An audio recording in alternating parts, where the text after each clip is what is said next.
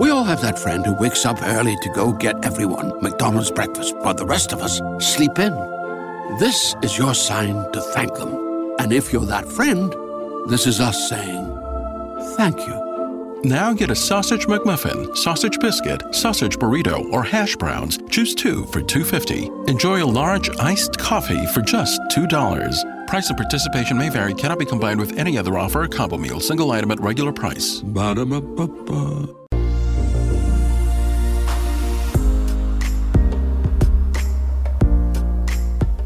And welcome back to the X Zone, everyone. I am Rob McConnell, and for the next 4 hours, I'm your host and your guide as together we cross the time-space continuum to this place that I call the X Zone. Now, it's a place where people dare to believe and dare to be heard. It's a place where fact is fiction and fiction is reality. And we come to you Monday through Friday from 10 p.m. Eastern until 2 a.m. Eastern, right here on the X Zone Broadcast Network, Talkstar Radio Network, Mutual Broadcast Network, iHeart, and Simul Radio. Now for Simul TV, we're channel 21 at www.simultv.com. We're also on iLaunch right across the United States, and of course on Comcast. And for all of you living in Hamilton, the X Zone TV show is live, well, kind of live, it's a pre-record, on Tuesday nights at 9:30 on Cable 14. My guest this hour, X Zone Nation, is Doug Elwell, and we've had the pleasure of having on Doug before. It's always a great pleasure having him with us. Now, by day, Doug Elwell works in the field of information technology as a professional web developer. By night, Doug moonlights as a travel writer focusing on the mysterious and exotic travel destinations around the world, including such topics as ancient Ireland, giants, sea serpents, and a variety of historical and mythological topics related to various exotic travel destinations around the world. Doug's second book, Planet X, The Sign of the Son of the Man and the End of the Age, reveals his hidden passion as an advanced theoretical theologian, focusing on retranslating the Bible in the light of the modern scientific advancements. Doug's third book, The Riddle of the Sphinx, delves deep into the question, what is buried in the mysterious Hall of Records underneath the Sphinx? Well, tonight, Doug will reveal ancient secrets regarding the creation, nativity, and end times, and how Planet X is intimately involved with the birth, history, and fate of mankind, as well as secrets hidden within the mysterious Hall of Records underneath the Sphinx. Joining me now is Doug Elwell. Doug, welcome back to the X Zone. Hey, Rob. Thanks for having me back. It's always a great pleasure talking to you. What have you been up to since you and I last chatted? Mostly working on my regular career doing web developments, catching up on the latest technologies.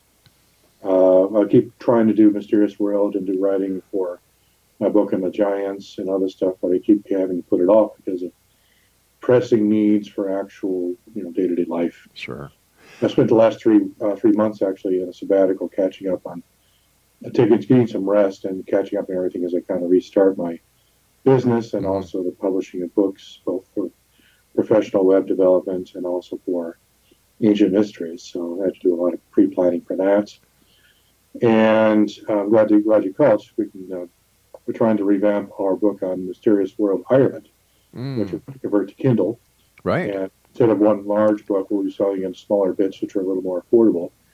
A couple of dollars each for each large chapter versus $24.95 for the whole thing. So we're in the process of doing that with myself and Ian Middleton, the author. I'm the co-author. And we're going to decide what stays and what goes and put together a revised version and make it available via Kindle. Just let me ask you a question based on your day job, information technology.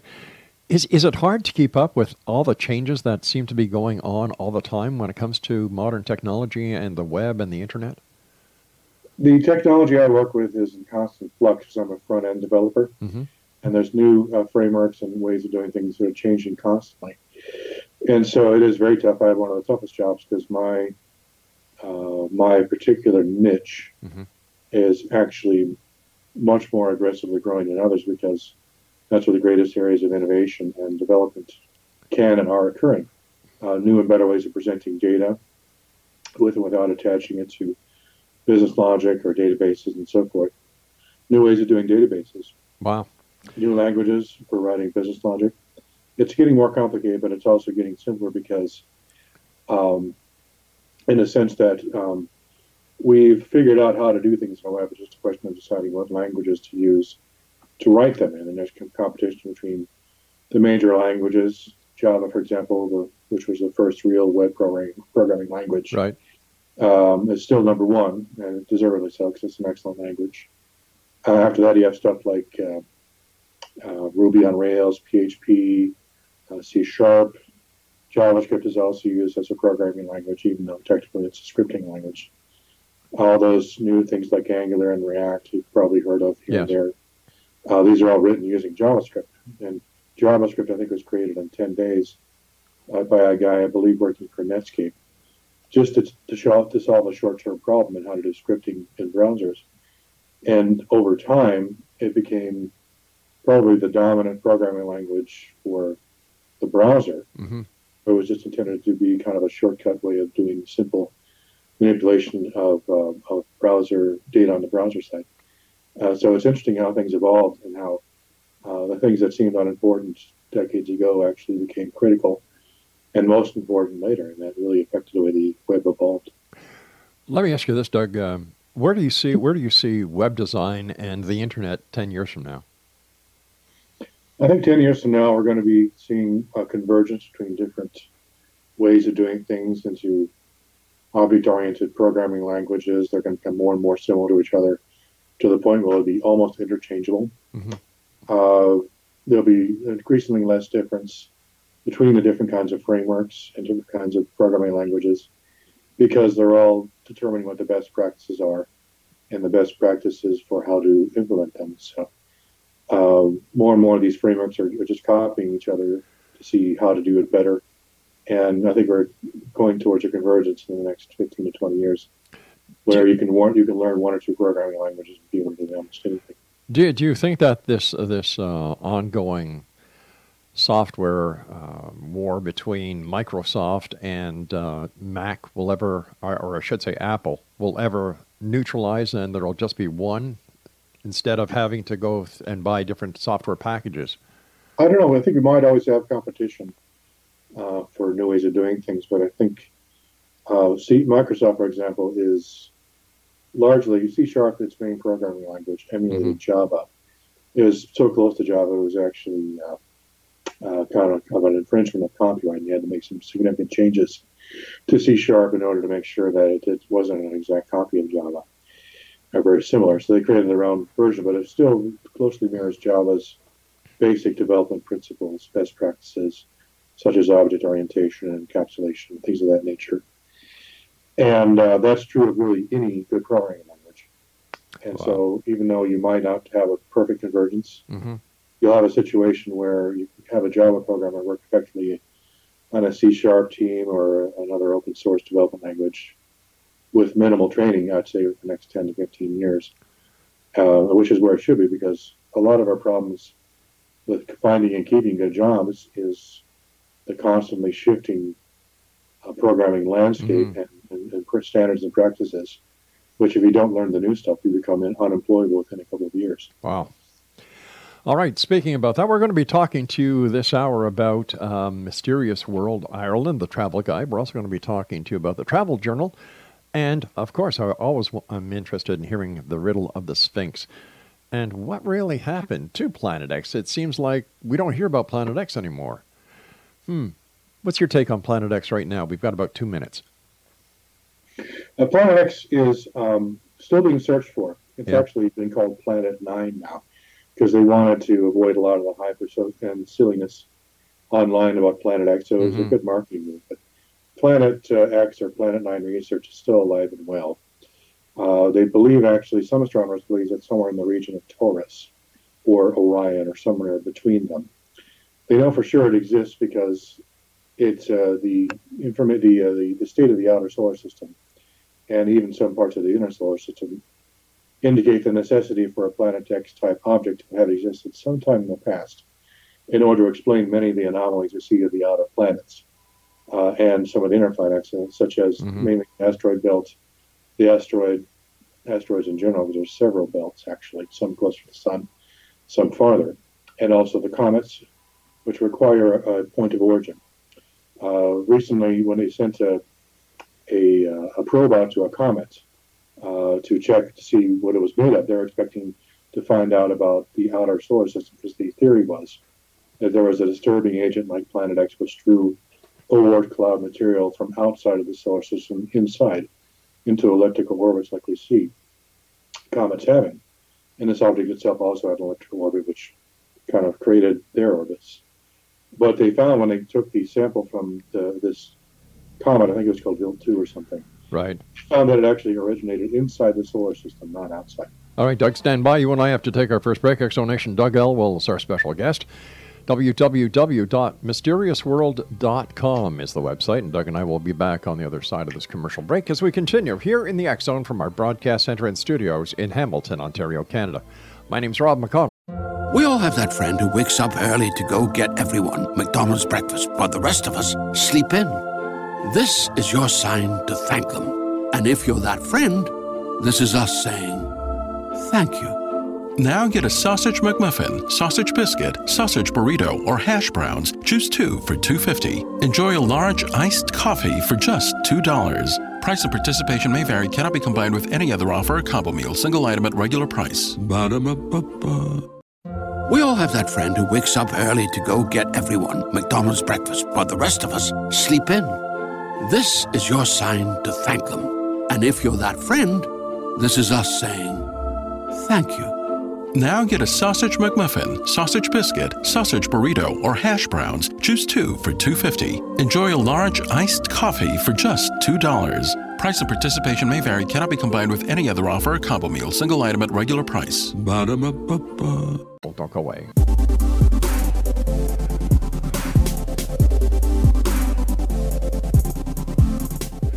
And we're back with Doug Elwell. His website is www.mysteriousworld.com.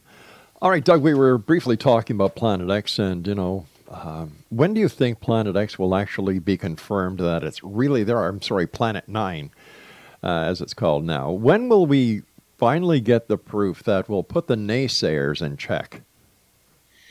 I have a feeling it has something to do with the end times, and it's a military secret of the highest order. So I think that if it does exist, it's going to be a hidden secret until it actually becomes visible from the Earth.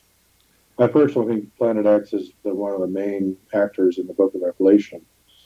In fact, the description of the throne in Revelation 4 might actually be a description of Planet X itself. And a lot of the cataclysms that happen sound like comets and asteroids striking the Earth or coming close to it, which is exactly what would happen if you have a large planet-like or actual planet-sized object, an actual planet, passing through our solar system. It would bring a lot of junk in with it, and the inner solar system would be pelted with comets and asteroidal material. And so when the Bible says the day of the Lord is 1,000 years, and 1,000 years is one day, my theory is that Planet X actually has a 2,000-year orbit, which brings it in and out of our solar system, 1,000 on its way in and 1,000 on its way out. Kind of a day and night kind of concept.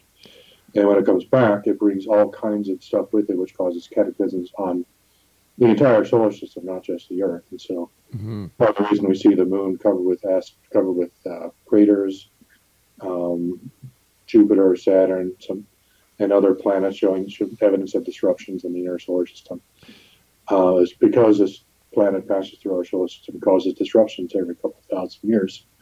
And this explains many of the anomalies, not only of the inner solar system, but also of the outer and the inner.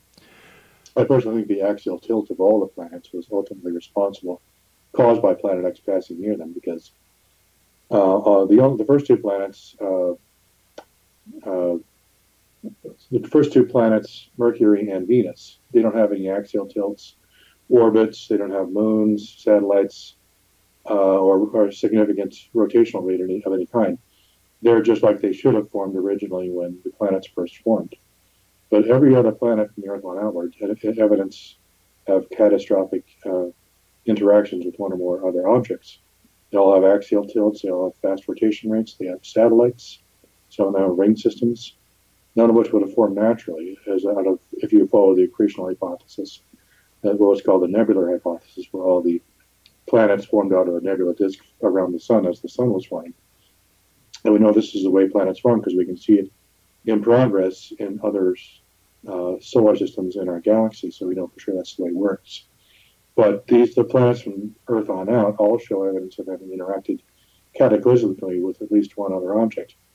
And it would require an external force, external object entering in our solar system from a rough perpendicular angle and from beneath the angle of the ecliptic to have achieved these effects. And so scientists are certain it exists because there's no other way to explain the anomalies in our solar system. So based on the 1,000 in, 1,000 out, when would the most likely passing of or entering into the solar system where the existence of Planet 9 can no longer be denied, when do you think that'll happen, Doug? If Planet X comes in, it probably enters in as far as the asteroid belt. Mm-hmm. That's Sitchin's hypothesis, and I think it's a reasonable idea because the Sumerians would talk about how Nibiru would pass through the original place of the crossing and conflicted with Tiamat. And Tiamat was actually the Earth, and the Babylonian creation epic, which is the old creation epic of the Babylonians and Sumerians, which Sitchin interpreted as being a description of a planet penetrating our solar system, catastrophically interacting with the outer planets, and also actually striking the primordial Earth, which orbited where the asteroid belt is now, with a couple of its different satellites and moving into a position closer to the sun, into its current orbit. And one proof of that is that you actually, if you move Earth from its current orbit, from its current orbit to its old orbit, and then multiply the distance of Mercury from the sun times 2, you get Venus. And if you multiply Venus distance times 2, you get Mars. If you multiply Mars' distance from the sun by 2, you get Earth in the asteroid belt. And you can double it all the way out to Uranus when it starts to break down. But otherwise, it doesn't work. Bode's law, which is was an attempt by Johannes Titius Bode to find the farther out planets by estimating how far they might be from the sun based on the distance of the existing planets from the sun. Put together something called Bode's law, where he could try to calculate their distance. I estimated something if you could simply double the distance, and if you move Earth from its current location where it was moved to where it was originally formed in the asteroid belt, it's very close to being twice as far as the previous planet, which is a very high correlation. In scientific circles, there could be considered a proof that Earth actually formed where the asteroid belt is now and was moved to its current location because of catastrophic. It would have required a catastrophic conflict with a planet-sized object with a massive gravity and possibly even impact with one or more of its satellites to move it. And Earth not only shows evidence of being moved, it shows evidence of catastrophic impacts in its ancient history, one of which actually formed the moon. That was called the giant impact theory. We know for sure the moon was created when an impact object the size of Mars, roughly, not Mars itself, but the size of Mars, impacted Earth, embedded itself deep into its core, where it is still today. And in the process, a lot of Earth's mantle was molten and ejected to orbit around the Earth, where it gradually cooled and solidified into the moon. And I think, in my theory, and based on Sitchin's theory, we should take credit for this. The asteroids are also made out of Earth's mantle because that's where the original cataclysm occurred. And so the asteroid belt is basically a debris field from the original cataclysm, where the majority of the Earth was moved to a position closer to the sun along with its moon. And recent analysis of the asteroid belt at the asteroids have found that actually they contain a large amount of water, which would not have occurred if they formed like that. Right. So they must have come from an existing object. And the only existing object in our solar system which has a lot of water is Earth. So therefore, I believe very strongly you will find that the asteroids originated from Earth's mantle, proving absolutely that the Earth formed at the fourth position from the sun. Now, Doug, where did your interest in Planet X come from? As a Christian, I'm looking forward to the second coming. I'm apocalyptic. that sort of thing. And when I was in college, for some reason, I had the feeling that Christ was returning in our lifetime. Mm-hmm. I needed to learn something important. And so I studied apocalyptic literature in the Bible and also extra biblical texts in the Apocrypha. It's all very interesting. But the Bible was my particular favorite, of course. And Sure. Revelation only had so much, but one of the interesting passages, and maybe the most important guide text for the end times, is Matthew 24, where Jesus describes the events of the end times in a simple form in order. It was like end times for dummies. And they, because the book of Revelation is obviously very complicated, but It sure is. it's not very simply. And he says, at the peak of this cataclysmic period, Mm-hmm. the sign of the Son of Man will appear in the sky, and all the tribes of the earth will mourn. And so I figured, well, that's interesting, because Jesus' birth was foretold by a star or a planet, possibly. Yeah. And his second coming, it sounds like it's being foretold by a star again, or a planet. And so I figured, okay, what could this be? And so I started studying astronomy, because it was always a passion of mine. Astronomy, ancient history, religion. I realize now, because they're all interrelated. Mm-hmm. I studied a number of different theories on what the Star of Bethlehem might have been. And the three major theories were a comet, a supernova, or a conjunction of planets. And even though all three of them had their pluses and minuses, none of them really fit the criteria. Well, the Star of Bethlehem passage in Matthew 2, comets are harbingers of evil, not good, and they don't last long enough for the Magi to follow them from Persia. It would have taken months to travel from Persia to Israel. The conjunction of planets, there was a conjunction of Saturn and Jupiter, I think, around that time, but conjunctions only last a couple of days. And then the planets move apart again pretty rapidly, actually. So that didn't really work because, again, of the time factor. They couldn't follow this because the conjunction was only a couple of days. Supernova are the same. They only last for a couple of days, so you can't follow that either. Right. So I kind of gave up on those theories. And the other ones, most of which were just kind of silly. And I was about to give up when I stumbled across this strange book called The 12th Planet by Zechariah Sitchin. All right, we're going to have to take a little break here because I do have to go from my news break, and this sounds like a great place for a cliffhanger.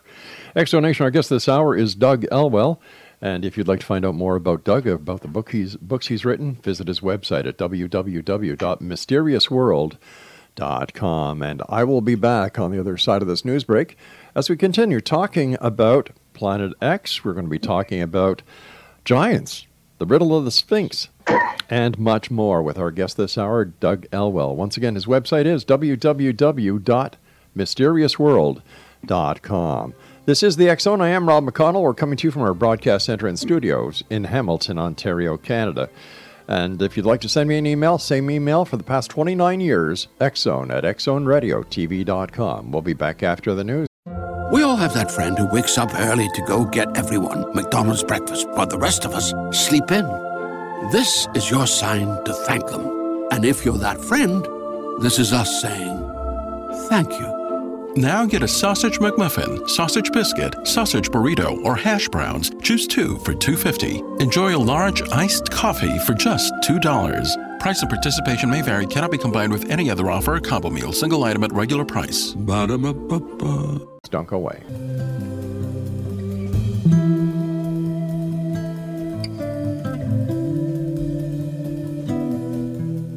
And welcome back, everyone. Don't forget, the X Chronicles newspaper is available for one and all to read with our compliments at www.xchroniclesnewspaper.com. That's www.xchroniclesnewspaper.com. Doug Elwell is our guest. His website is www.mysteriousworld.com. All right, Doug, let's change it a little bit. You know, here we're getting ready to join into the celebrations for March 17th. You know, St. Patrick's Day. And tell us a little bit about your Mysterious World Ireland travel guide. About 10 years ago, actually 13 years ago, we wrote a book called Mysterious World Ireland. Mm-hmm. We wanted to start a travel guide series, starting with Ireland because it was a pretty popular destination. And it had a lot of ancient, mysterious places to visit. I got together with a experienced travel writer named Ian Middleton, who worked out of UK. He currently lives in Slovenia, where he's married, but he still does a lot of travel. And we got together to put together this really nice travel guide that was full color, and it was huge, over 776 pages. I think Wow. it was. It was gigantic. It was too big. I couldn't bear to cut too much more because I loved it so much. It was kind of a labor. I loved writing it, even though it was practically sized. It didn't sell particularly well. It was well liked by the people who did buy it. And so I think that the problem was with the content. The book was just too big, and we're competing with too many other really good travel guides out there, even though ours was full color, and it also had a lot more useful information about the history and mystery of the island of Ireland. It was impractical because most people just want some basic information. So a lot of people wanted to just use it as like a coffee table book and more of an armchair traveler kind of book, which it works well as. But our next step with that is to take the existing content and update it and put it together in a Kindle format, because everyone's using Kindle, either a reader, Sure. or you can use the Kindle app to actually use it on your iPhone or Android. And you can see stuff on there and very easily do updates and changes. One of the major problems with publishing travel guides is the enormous expense, particularly of color. It costs quadruple the print color over a single color, like black. Sometimes some travel guides will go with two colors, but it looks kind of chintzy. But with web, of course, color is no object. There's manner. You can put audio, links to websites. Sure. It's a quantum leap ahead. So we're going to go ahead and skip past the print part and just go ahead and go with Kindle, because the development cost is virtually nil. We can do the development ourselves, and printing cost and distribution cost is nothing. And so, even though Mysterious World of Ireland didn't do so well in its first printing, I think the next generation version will be much more accepted. We have really good maps, very good information, and the history and mythology of Ireland is second to none of any other country I've looked at. It's absolutely incredible. The amount of history, both pagan, Christian, and whatever, it's all there. And if you like ancient religion, ancient mythology, ancient mysteries in general, our travel guide in Ireland is probably something you want to pick up.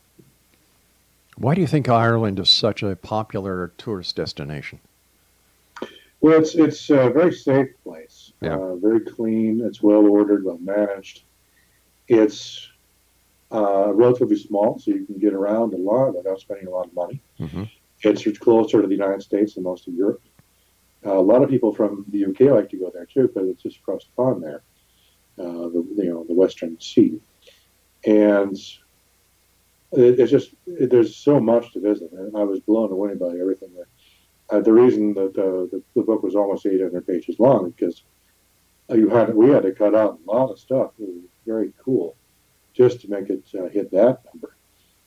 You have dolmens and mounds and cairns, castles, haunted and otherwise. You have interesting stuff like the Dracula Museum in Dublin, which is very popular. Or you have stuff that's just completely out of the way. You stumble upon, a mound of stones, which has a really interesting history, which nobody knows about unless you read a book that covers it. Otherwise, it's just a pile of stones. With that pile of stones, that's some of them have just the most incredible histories about Cuchulainn and the Dagda and the Tuatha De Danann, and how they fought with the Fomorians over control of Ireland. How the Eye of Baelor, how he used it to almost destroy the armies of the Tuatha De Danann until Luke shot it with his magic spear. Right. Very interesting, and possibly evidences of ancient technology at work, which over time mythology has kind of lost the concept behind what this is, and people just assume, it's just superstition. This didn't really happen. Baelor didn't have a great eye he could use to take out an entire army single-handedly. I have a feeling, based on some recent research I've been doing into the Bible and the way the text, that such a thing may have existed in the ancient past, and might have actually played major roles in major points in human history, particularly in the Bible. and especially in places such as the Book of Exodus and possibly the life and times of Elijah. What do you think the Bible actually is?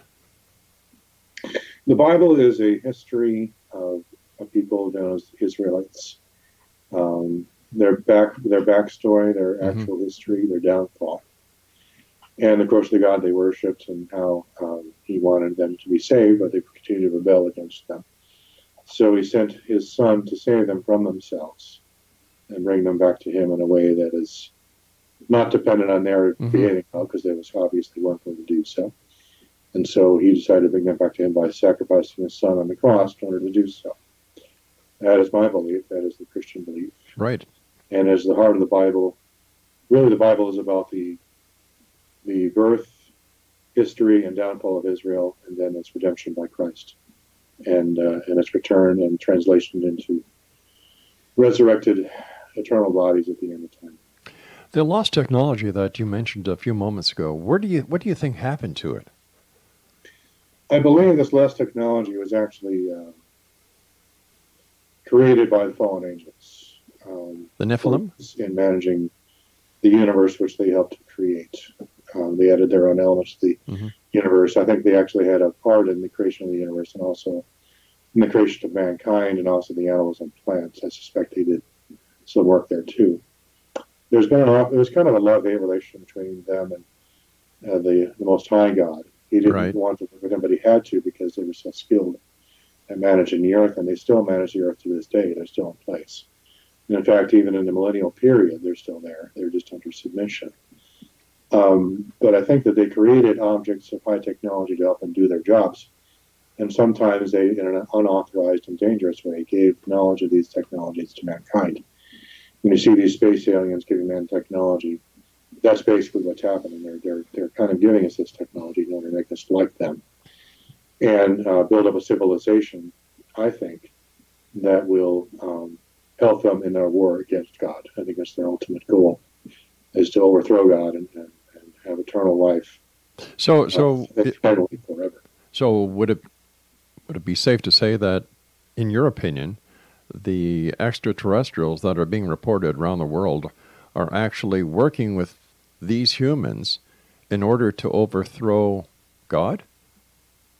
Yes, I do. I believe that's the plan that they're trying. Their rebel angels are working with rebel humans to fight against God and overthrow Him, or at least delay Him indefinitely. That's, I think, what the plan is.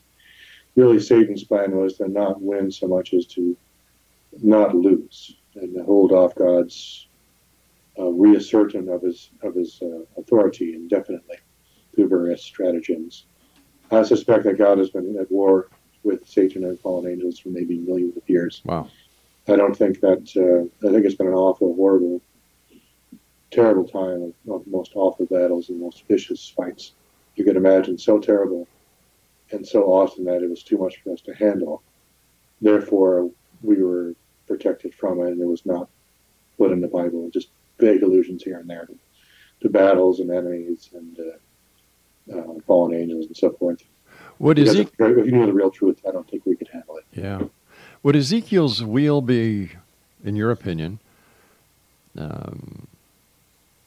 proof that these extraterrestrials really did exist, even in biblical times? Not only the Nephilim, but also the occupants of Ezekiel's wheel and other examples within the Bible, the watchers, so to speak.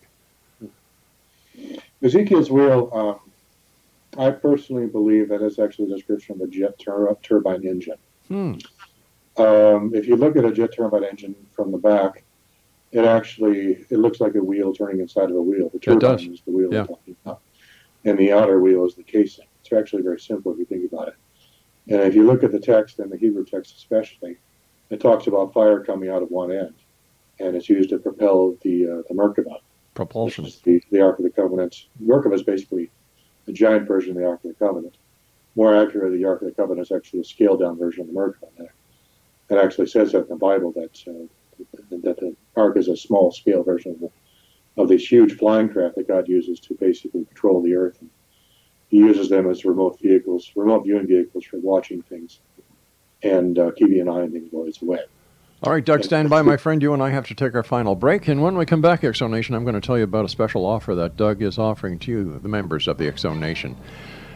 Once again, if you'd like more information about our good friend Doug Elwell, visit his website, www.mysterioustworld.com. This is the X Zone. I am Rob McConnell, coming to you from our broadcast center and studios in Hamilton, Ontario, Canada, on Simul Radio, Simul TV, the X Zone Broadcast Network, Cable 14, Comcast, iLaunch, and many more. We'll be back on the other side of this break. Don't go away.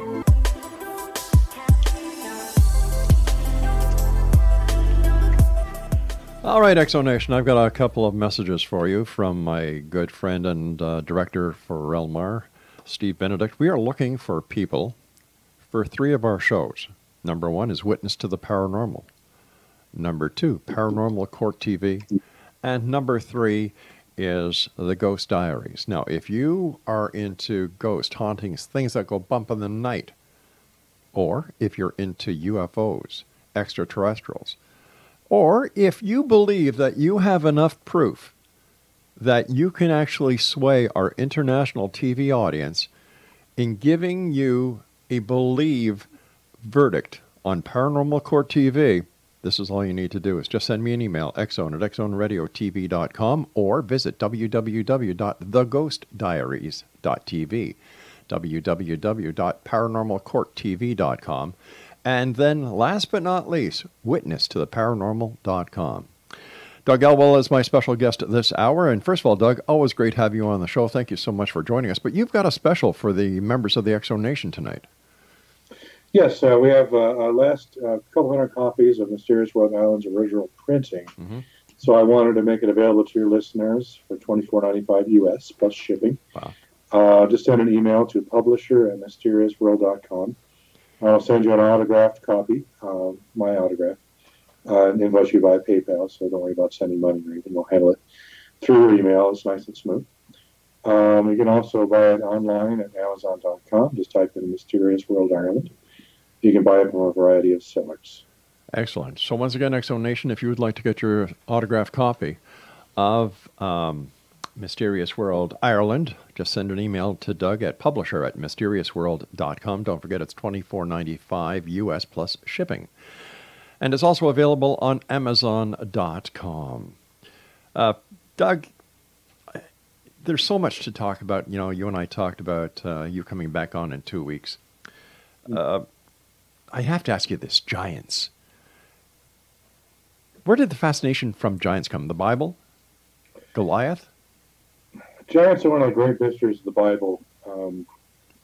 I've always been interested in the weird stuff, just stuff that doesn't make any sense. It's just, I remember one of the old, when I was studying in theology classes, we were talking about the liberal critical scholars from the Germany school.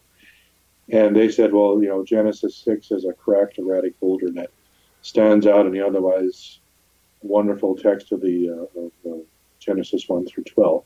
Right. And I mean, the Germans have a tendency to dismiss anything that doesn't fit their predefined theories. So I wanted to take a look at that. So, you know, is this really kind of a throw in, or is it having value?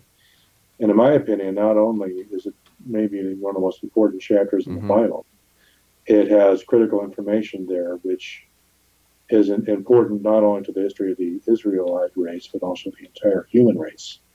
Because not only did the giants exist in the ancient world, but they also came back and had been in constant war with humanity, especially Israel, since that time. It says in the book of Deuteronomy, I think.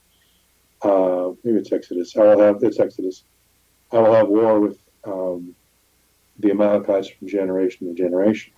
And some Hebrew scholars think he was actually referring to the Germans. And so the most recent battle between the Amalekite giants, the greatest of the giants, and the Israelites took place in 1940s and 30s during the Holocaust period. And so this is a constant struggle between these two warring factions that manifests itself occasionally in history in horrific ways.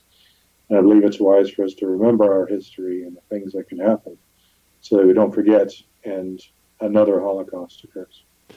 The giants that you're talking about, are they the giants of old that are talked about in the Bible, the Nephilim? In my theory, there's two different general classes of giants. Okay. There's the Nephilim, the ones who lived before the flood, Mm-hmm. and the Rephaim, those who lived after.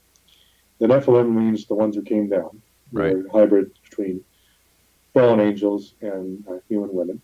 I personally think they were created in laboratory environments by aliens who took ova from women and fertilized them with various and modified them so they would be enhanced. In my opinion, and in fact, the origin of the word giant is gigantes, which means where we get our modern term genetics. And so it's inaccurate to call the giants to say that they were all huge and tall. Giant or that's root word genetic or gigantes really means genetically modified. So they could be taller, shorter, stronger, weaker. Doug, how did you say that word? So how did you say that word? Genetically modified could be considered to be a giant. How did you say that word? Gigantes, Gegenes. Like Genesis? Yes, in Genesis, it's the same basic concept, Right. the Latin, or the origins. It has to do, it's all about genetics. Really, the Old Testament's all about genetics. And the New Testament is about escaping the trap of these genetics and creating a new form of life altogether, a spiritual body, because the physical body was just too limited. So what are we basically doing? Are we just going in circles as a human race? Potentially. If not for the advent of Christ, I think we would have destroyed ourselves a long time ago. In fact, it says in the Bible that if Jesus did not return, mankind would destroy themselves in the ongoing wars that were going on earth. And so really the second coming is not so much a punishment of earth as a salvation of earth itself, from saving humanity from themselves, because there's a terrible war that's going on. Armageddon is not just between God and man and the fallen angels. It's actually man versus man. The first half of the tribulation period, typically defined as 7 years, according to Daniel, and related information to be found in the book of Revelation. Right. The first half is actually World War III, which involves nuclear, biological, and chemical, and everything you can imagine. Terrible time, which requires the rise of a superstate with an antichrist at the top, because without that kind of central control, keeping things from sliding into the abyss, everything will be lost, and everyone will die. They create a situation where Antichrist is necessary for human survival. Is there a way to survive at the end times, or are we just doomed? I would say get together at least 3.5 years of food. Dig a deep hole, maybe buy a bunker or some other deep structure that can withstand earthquakes. Away from earthquake zones. Begin thinking in terms of survival mindset now rather than later. If a 7-year treaty is signed by somebody, let's say President Trump, for example, then you'll know that it's a 7-year countdown until, actually 3.5-year countdown until things really go crazy. And for those last 3.5 years, if you're not ready to survive, you're probably going to be either enslaved or killed. So it's a dark saying and hard to hear. I understand that. I apologize. But if the Bible is true, it's going to be a terrible time, mostly because of man screwing everything up. God is really returning to stop the madness and renew the earth. We actually read the end of Revelation. It's all about healing the nations, healing the earth from all the wounds that were done to it, the poisons that were poured out, not just during the wars at the end, but also all the junks have been dumped into the oceans, the floating plastic islands, all that garbage, literally. Yeah. That has to be cleaned up, and that's what will happen during the millennium. All will be cleaned up. And by the end of that millennium period, 1,000 years, if not sooner, Earth will be returned to a pristine state, and people will be living a long time in high degree of health and be very, very happy, properly managed for the first time since the fall. So the key to the countdown would be a 3.5-year treaty being signed? A 7-year treaty. 7-year, okay. Which is actually broken in the middle, if we're to believe Daniel, saying the Antichrist will break the treaty in the middle and seat himself in the temple and proclaim himself to be God. Doug, we've got about 1.5 minutes left before we say so long for now. I'd like to ask you this as a person who's living in the United States. Have you ever seen such political discord in your life as you're seeing now? No. That's why I say it might be in the end times, because this would be typical of the end times. The kind of extremes of differences of opinion, the failure to reconcile. The fight over the wall was silly. I mean, just put up a wall, maybe just a couple miles would be enough in certain points. Right. But one side wanted the whole wall everywhere. The other side wanted no wall. There was just no point of compromise. It was very frustrating to watch. Not just for the security of the United States, but for the health of people trying to make it across the border. Right. Some of them are dying in the desert. Some of them are getting raped, molested, sold into slavery. It's a terrible situation. And at the very least, we need to guard the border better so we can save them from predators who take advantage of people who are in a difficult situation. We need to be more humanistic. Yeah, always. Yeah. We also need to help and be salt and light and exactly put others first. Hey, Doug, always great talking to you. I wish you continued success, and let us know once again how our listeners can get a copy of your book and your website. You can go to Amazon.com and type in Mysterious World Ireland in the search box, or you can email me, publisher@mysteriousworld.com, and I will send you a signed copy of Mysterious World Ireland for $24.95 US plus shipping, probably about $30 all told, I'm guessing, depending where you're at. And I'll invoice you via PayPal first, so there's no surprises. Also, visit our site at www.mysteriousworld.com. And we also have Mysterious World and Mysterious World Ireland sites on Facebook. Just search for Mysterious World or Mysterious World Ireland. The Mysterious World can be identified by the globe icon in there. All right, my friend, you and I have to say so long for now. This hour went by way too fast. I'll be looking forward to talking to you in about 2 weeks from now. All right, thanks, Rob. Look forward to it. My pleasure, Doug. Take care. Exonation, once again, to visit Doug's site, www.mysteriousworld.com. And I'll be back on the other side of this commercial break with the news as we continue here in the X Zone from our broadcast center and studios in Hamilton, Ontario, Canada. I was going to say Ontario on the lake, but nah. We'll be back. Don't go away.